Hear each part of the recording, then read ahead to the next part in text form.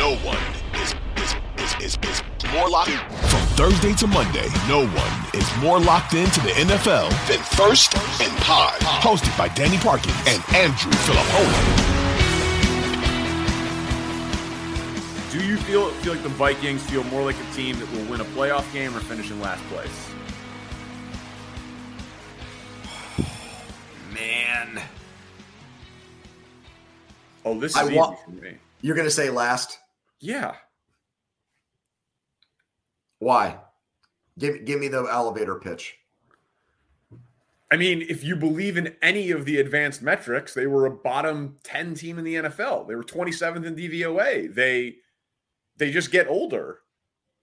You know, like they had everything in the world go right for them in terms of one-score games and injury luck and all of that this year. And Rodgers goes back to Green Bay. The Bears take a leap with Fields year 2 in the system. And the Lions are legit. And they have some negative regression. Like, if they just played to their stats, they would have finished third this year.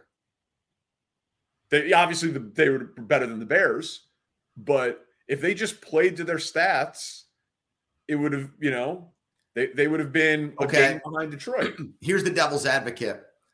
If Brian Flores just makes them a league average defense, what kind of team are they? They're not winning 13 games again. That was clearly a fluke. But if they have the same exact offensive production, which doesn't seem like it was as lucky, like I think they were probably right where people expected them to be as an offensive team. Pretty healthy, right? I mean, Bradbury, the center, got hurt at the end. Pretty healthy. He's a free agent. Yeah, I mean. Yeah.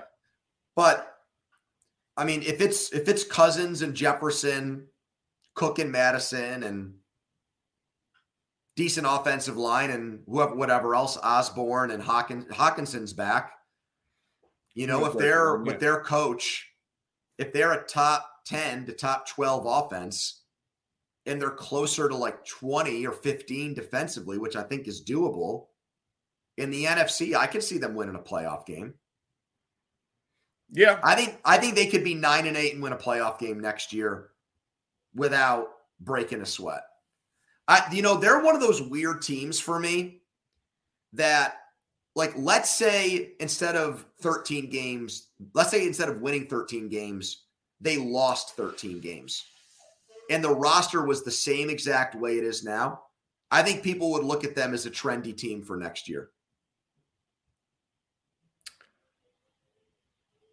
Yeah.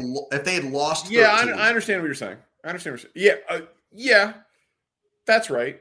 But isn't that like a lesson 1 of economics? Buy low, sell high? Yeah, but there's also like the gambler's fallacy that like what happened on the last coin flip is going to affect the next one. Which is like, oh, well, they had a lucky year. That means they're due for an unlucky year. No, maybe they'll just play to their level, which to me is like, what are they? But that was my point, though. But playing to their level based on the metrics suggested that they were a bottom 10 team. Well, if you go by DVOA, you'd be right about that. If you just point differential.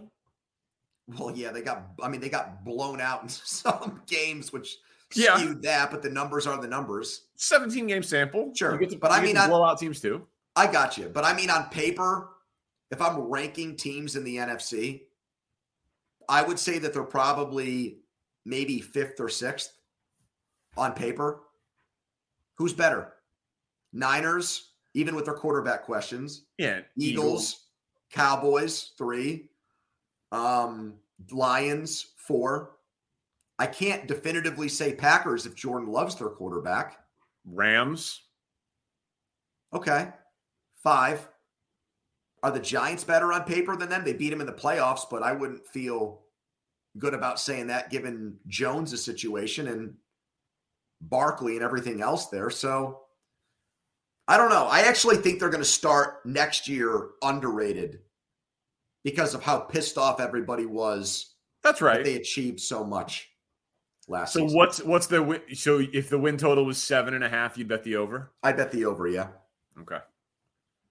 All right. Which is, you probably nailed it. It'll probably be like 8. Yeah. So my Chicago Bears, what % chance you give that they actually make the first pick in the draft? I can't wait to hear your answer to this.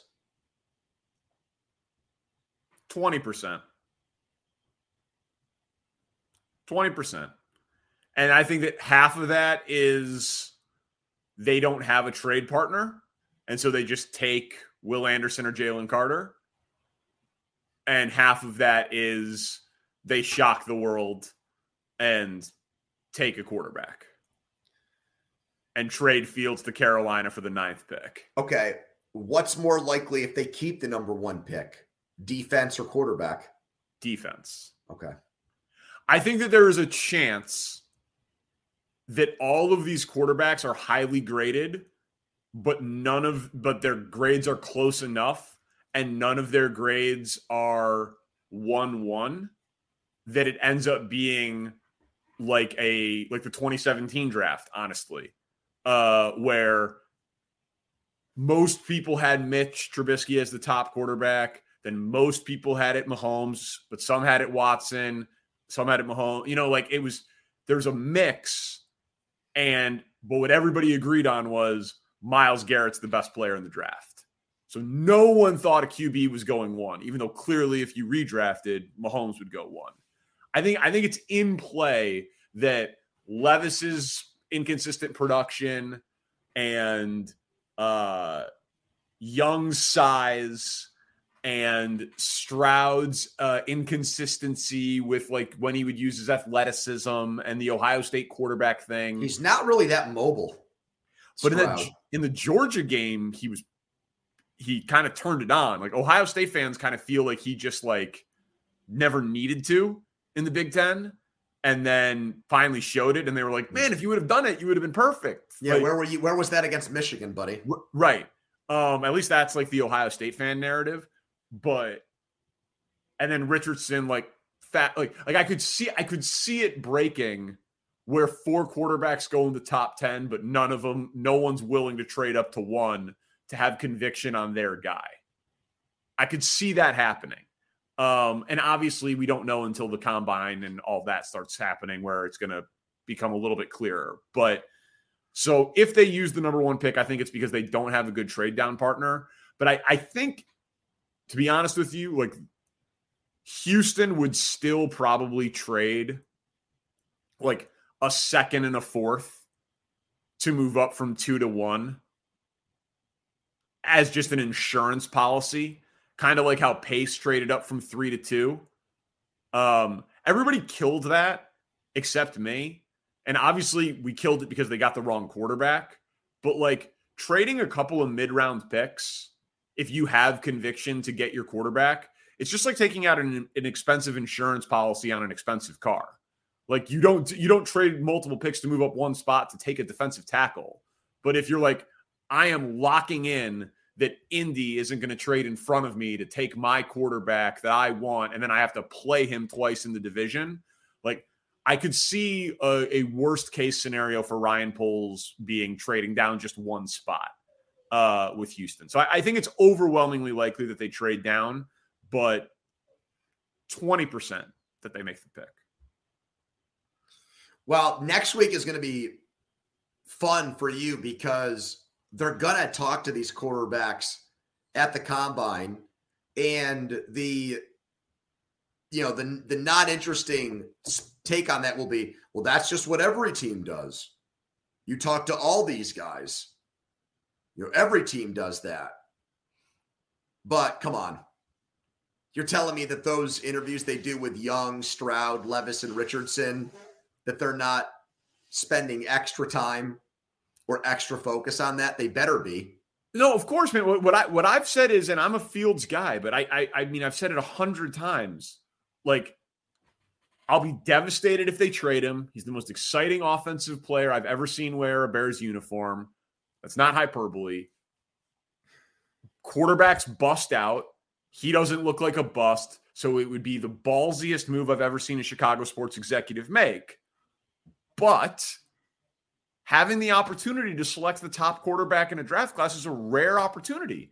You would be negligent to not seriously consider it and seriously scout these guys because Fields is still a question mark. He didn't have Justin Herbert's rookie year.